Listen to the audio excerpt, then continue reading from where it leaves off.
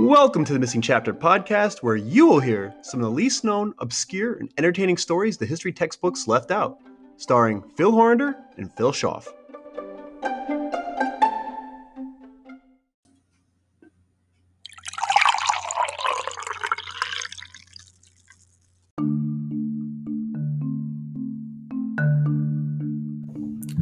History is full of accidental discoveries, including Teflon, Velcro, X-rays, and plastic.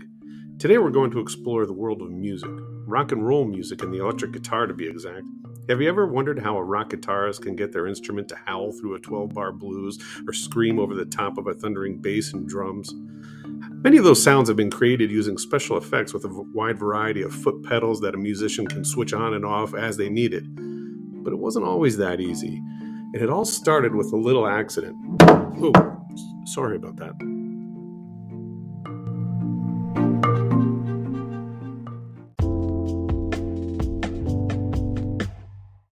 When you need mealtime inspiration, it's worth shopping Kroger, where you'll find over 30,000 mouth-watering choices that excite your inner foodie. And no matter what tasty choice you make, you'll enjoy our everyday low prices, plus extra ways to save, like digital coupons worth over $600 each week. You can also save up to $1 off per gallon at the pump with fuel points. More savings and more inspiring flavors make shopping Kroger worth it every time. Kroger, fresh for everyone. Fuel restrictions apply.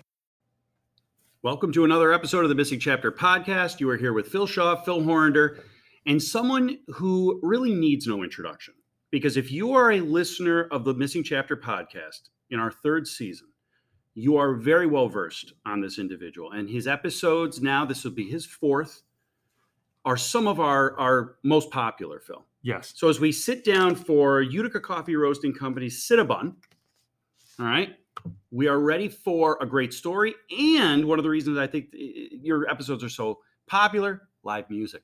Oh, yes. Yep. Mr. Miles Lapi, a student of ours, is going to take us a little down the road here with his strumming. By the way, just to let the listeners know, Tim Field's episodes have totaled 2,265 plays. And I'm assuming right now that some people are going to go back to season 1 and 2 and check out some more Tim Field episodes. So, yeah. Tim, we are so excited to have you back on. Miles, we're excited to have you.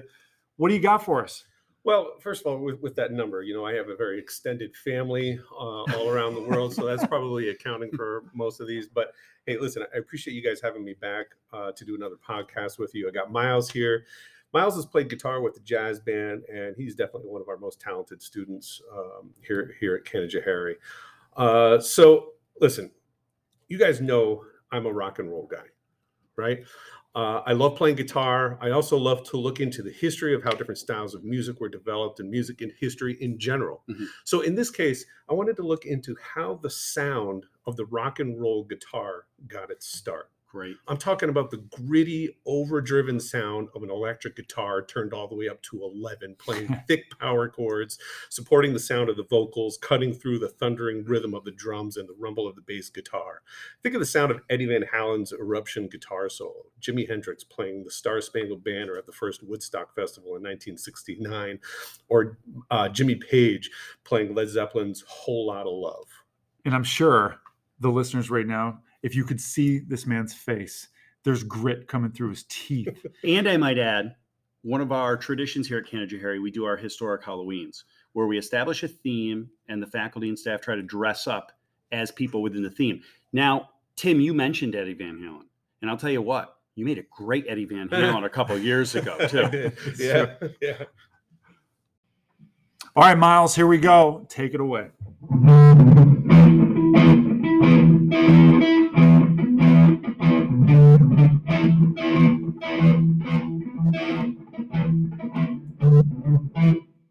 Yeah, that's what I'm talking about. That's where did this rock and roll sound come from?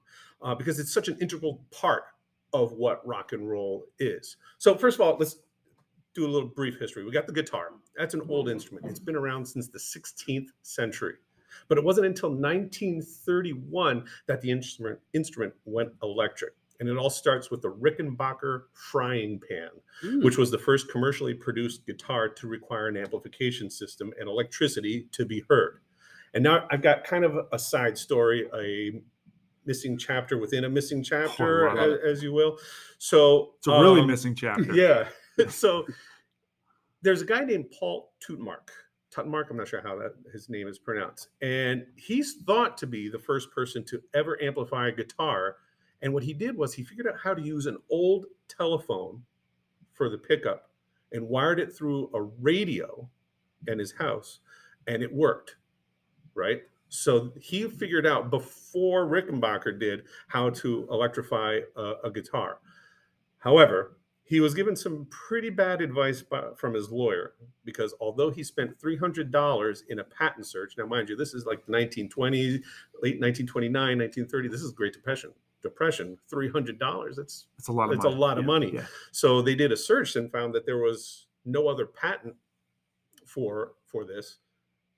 But his lawyer said, no, it's not going to work. You're not going to make any, this isn't going to be successful. So don't worry about it. How many times does this happen? Now, we've had this conversation. I'm looking at our list of upcoming episodes, and there's been episodes we've talked about someone who has invented certain things, certain household items, but just either didn't have the legal know-how, didn't have the fortitude, or even just the pursuit of a legal action to get that patent. Right. And when I think electric guitars, like, the names like the Les Pauls come to mind. I've never heard of this individual. Yeah. I'm guessing it's because he was given some bad advice. And it was really, like you said, the context of the time, where $300 at at this point in history, much less the Great Depression. Yeah, there's a number of other people that were pursuing how to make the guitar more heard, because at this time the guitar was really kind of relegated to just being part of the rhythm section. It could never take any solos because nobody could ever hear it, right? Yeah. So when you got a horn section playing, drums playing, a piano player playing,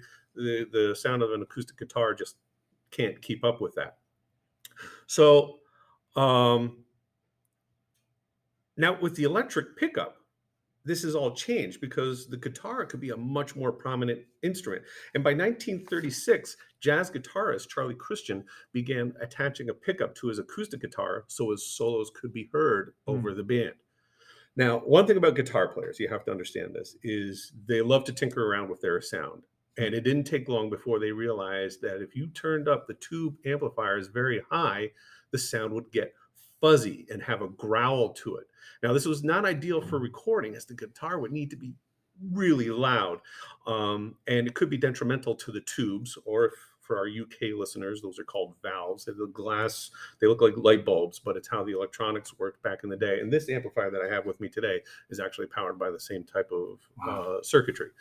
But turning it up could damage the amplifier. So there's several examples of this effect. There was a band called Bob Wills and his Texas Playboys. They had a guitar player named Junior Bernard. And if you listen to his song Bob Wills Boogie from 1946, you can hear this overdriven sound. It's not considered rock and roll yet, but you can hear the foundation in the blues country style and hear the direction guitar playing is going.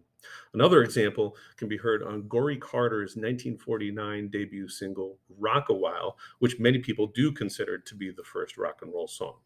But the one I'm here to talk to you today about is from 1951. The song's called Rocket 88, and that's definitely another contender for the title of the first rock and roll song ever recorded. It was released by Jackie Brenson and his Delta Cats, which was really Ike Turner from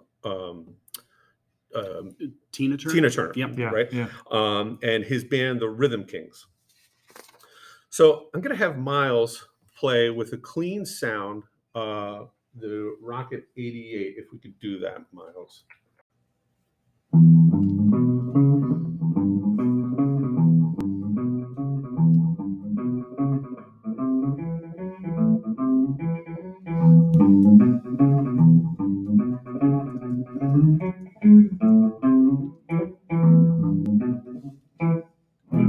Perfect.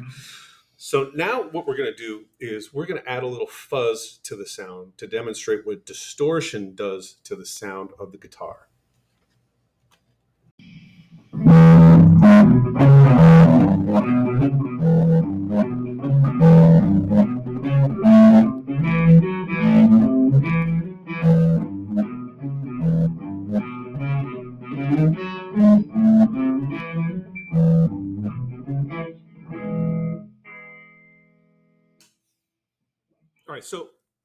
listen to the recording of this song, the guitar sound you hear was not intentionally created, but it happened by accident. And the story goes like this. Willie Kizart, he's the guitar player. His amplifier was damaged while traveling with the band. So while they're traveling, they get a flat tire along the highway. They got to take stuff out of the trunk so they can fix it. The amplifier gets dropped. Oops, sorry, I dropped your amplifier. When they get to the studio to record, it was discovered that the driver, which is the speaker inside the amplifier, or the cone-shaped speaker, had come loose. There's nobody around to fix it. So the solution was, we're going to ball up some newspapers and kind of wedge them in there to hold it in place. The result was the fuzz sound heard in the recording. The recording engineer loved the sound and kept the recording as is. And believe it or not, the sound was an instant hit. Soon, other musicians are trying to copy it by damaging their own amplifiers.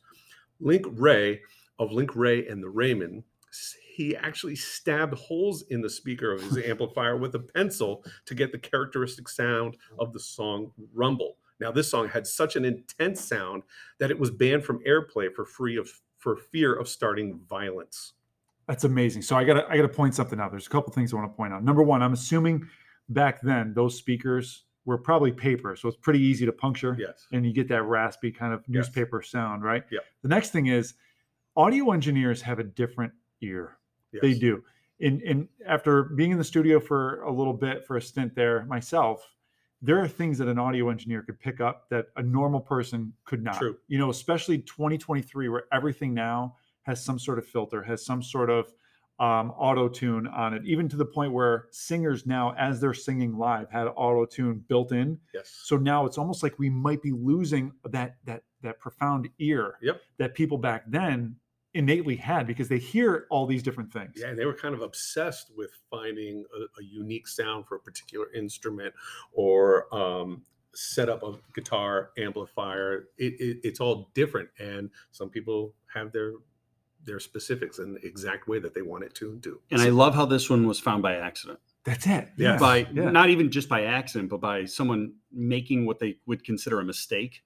I'm really sorry. When in reality, they've discovered It's the next great the thing. next sound. I mean, that's with penicillin. That's with like all Yeah. these different, It's crazy. founding discoveries. And I love the fact that it immediately, my mind, as it always does, goes back to movie quotes. Yeah. 1985, here we are, Back to the Future. Chuck, it's Marvin, your cousin Marvin Barry. You know that new sound you're looking for? Well, listen to this. That's pretty much exactly it. I want you to hear this song Rumble. I'm going to have Miles play a little bit, because I think a lot of people are going to recognize this song when you hear it. It's used in movies a couple of times, but it's definitely worth listening to.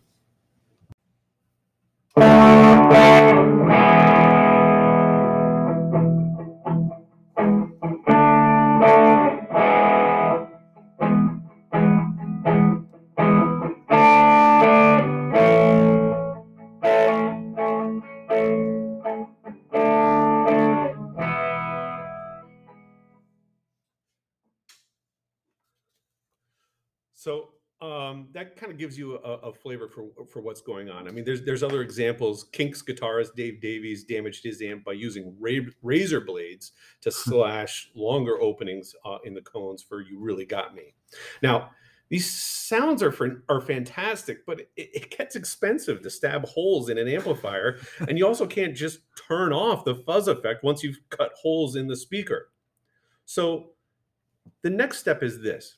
Grammy Award winner Marty Robbins, he has a country song called "Don't Worry." It's from 1961. Now, you guys can link songs to this, right? Yeah. Yeah, so this would be great because people need to hear this song. So 1961, they make this country song "Don't Worry," and when it's recorded, there's a short in the bass player's channel on the soundboard. So this isn't even an instrument or the amplifier. This is on the soundboard. And if you listen to the song, it sounds like a standard country song of the day until you get to the instrumental break at about 1 minute 25 seconds into the song.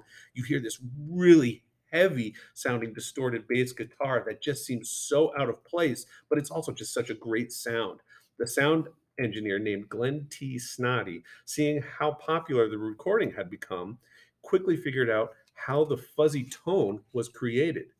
So what he did was he developed a small foot pedal that would allow you to recreate that sound without damaging the amplifier. So in 1962, he teams up with Gibson Guitars affiliate Maestro, produces a foot pedal called the FZ1 that with the push of a button would recreate that sound. But surprisingly, the initial release of the pedal was not a success. That is until Keith Richards of the Rolling Stones used to record I Ain't Got No Satisfaction. You guys ever hear that song? Yeah, I think maybe a couple times. We might have a Rolling Stone fan in the house. Okay. So Richards used this fuzzbox to fill in for a planned horn section, but he had to be convinced not to re-record the song and leave the original recording as it is. So let's have Miles play a little bit of that. I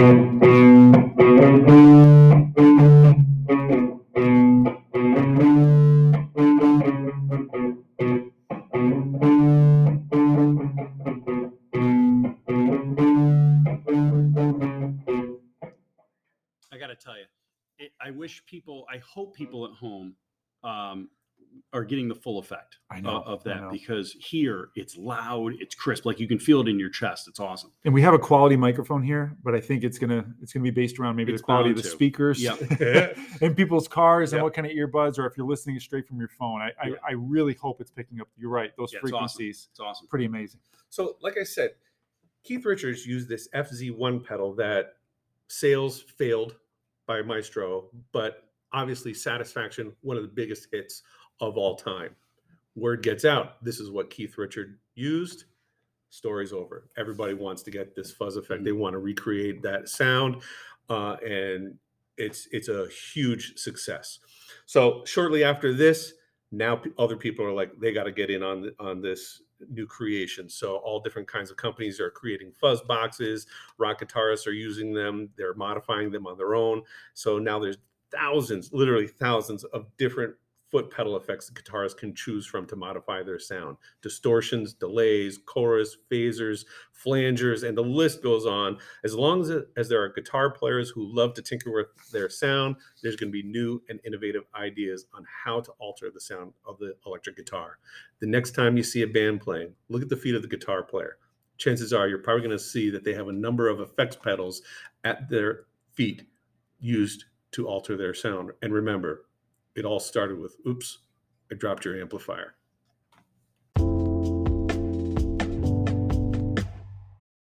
Your brain needs support, and new Ollie Brainy Chews are a delightful way to take care of your cognitive health. Made with scientifically backed ingredients like Thai ginger, L-theanine, and caffeine, Brainy Chews support healthy brain function and help you find your focus, stay chill, or get energized. Be kind to your mind and get these nootropic chews at ollie.com. That's OLLY.com. These statements have not been evaluated by the Food and Drug Administration. This product is not intended to diagnose, treat, cure, or prevent any disease.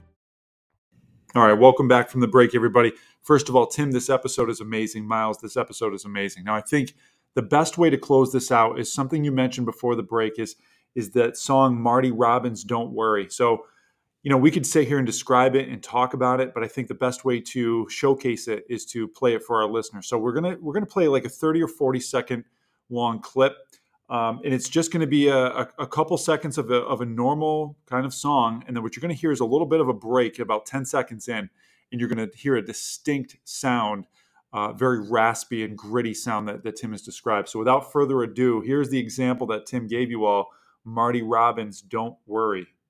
Worry about me.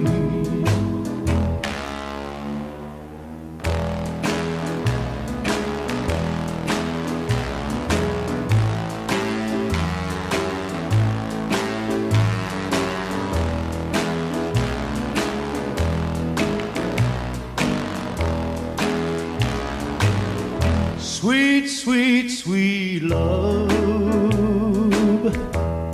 I want you to be as happy as I when you love me. See, and that's the kind of sound where I'm assuming the first time you've ever heard something like that, that must have caused like panic, shock, awe. Like I would just, I'm picturing the people's faces the first time you ever hear something like it, because it's so different and so distinct. Yeah, man. That's amazing. I love it. So we had to bring Miles over here. Yeah, the man behind the music is with us. Absolutely. So we had to bring Miles over here because, listen, it's one thing to hear it through some speakers like we mentioned before the break. It's another thing to watch Miles in action. Now, Miles, you've been doing this for a long time. You know, we had you as a freshman all the way up through. Now you're a senior and going off and doing your thing as a grown adult. We've always been in awe of your talent. Right. We just had to bring you on and ask you some questions, because your love for music, not just playing the guitar, but your love and knowledge for music as a whole is pretty exceptional. Your ability to play anything like so quickly, I think is, I mean, you have a great sound, but it's like, hey, Miles, play this. And like, you're able to just play it right off the bat. So, I mean, we mentioned like a musician's ear. Miles Lapi has it. Oh yeah, for sure. It's amazing. But so Miles, why the guitar? How old were you when you first, picked up your guitar and realized this is something I love and kind of want to invest my time in? I think probably like 12 years old, about that. Wow. And was it just a natural, was it a gift, or was it something that you inherited, or is it something that you're like, I'm just going to pick it up and start playing? Well, we had this, old small one, like the first act kind of guitars. And I started off playing on that. And then, I was getting serious about it. And so my mother, got me a Fender Stratocaster, Squire Stratocaster. And ever since that, just loved it. Yeah. Well, we're glad she did. Yeah. And sure. the question we posed, because you have this appreciation for music. And I think that's it's the way you're just wired. And I think Mr. Field, I think appreciates that. Tim appreciates that. You can go, jazz to rock to classic. I love it. So the question was, you could have dinner with one musician, living or dead. Who'd you go with, Miles? That'd be Jerry Garcia. Definitely. So what do you appreciate? What do you kind of see resonating with your play that you maybe look at and admire about Jerry Garcia?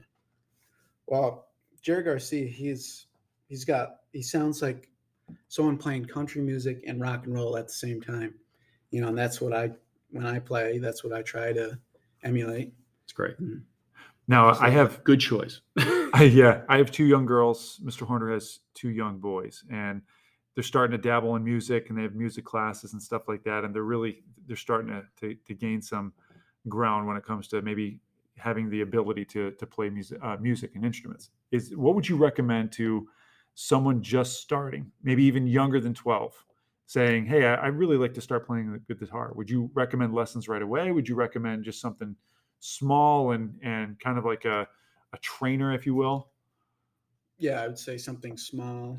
You want to make sure that's what you want to do. Yeah. And then work your way up piece by piece. Yeah. You want to enjoy it when you first start. Yeah, for sure. Great advice. Yep. Now, Mr. Field, you got to talk here. We got to get you in on this, because you've always, I'm not going to say bragged about Miles, but I would be too. You've always. Well, I'm gonna tell this story because Miles was playing in the jazz band with us, right? And we always get to a section where people get an opportunity to do some improvisation, taking a solo. And Miles never, ever backed down at an opportunity to do that.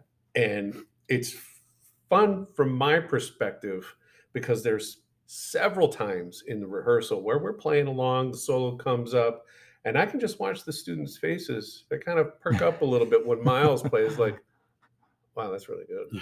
They don't want to say that, but you can tell they know. Yeah. It's really good. And Miles definitely has an ear for music. He's got a passion for it, but he also has a really good ear and knows how to play really, really well. Yeah, and anytime you've had the opportunity to play at an assembly, you've got everyone's attention. That's for and sure. It's impressive. It's impressive because, you think of the importance of high school education, the importance of middle school and elementary. Music is such an integral part of that. And I mean, it's really, Miles Lapi, people know you as the great musician, the great guitarist. And then, here we are a month removed from graduation. And I'm sure you're going to, take this music off with you. And we're excited to see, what the future holds for you. Yeah, I think by the time this airs, you'll be a graduated senior, my man. Yeah, I think so. So tell everybody we're in over 70 countries. We're in all 50 states. Where are you headed after graduation? I'm going to be going to SUNY Cobleskill. Awesome. Wildlife management or fisheries and wildlife. That's great. And then all of our listeners are gonna write down the name Miles Lapi, because I think in a few years you're gonna hear him in his guitar, and they'll hear him now. Yeah, and for all the local people, if you ever get a chance to hear the Big Unity Band, That's right. That's the band that Miles is in. Definitely, I've heard them a couple of times now. Go listen to them. Well, hey, thank you guys for coming on. This has been awesome. Yeah, One our of my favorite pleasure. episodes. And we have our Tim, who everyone loves, returning in that, introducing Miles to everybody. It was the perfect episode. Yeah, this was great. Yeah.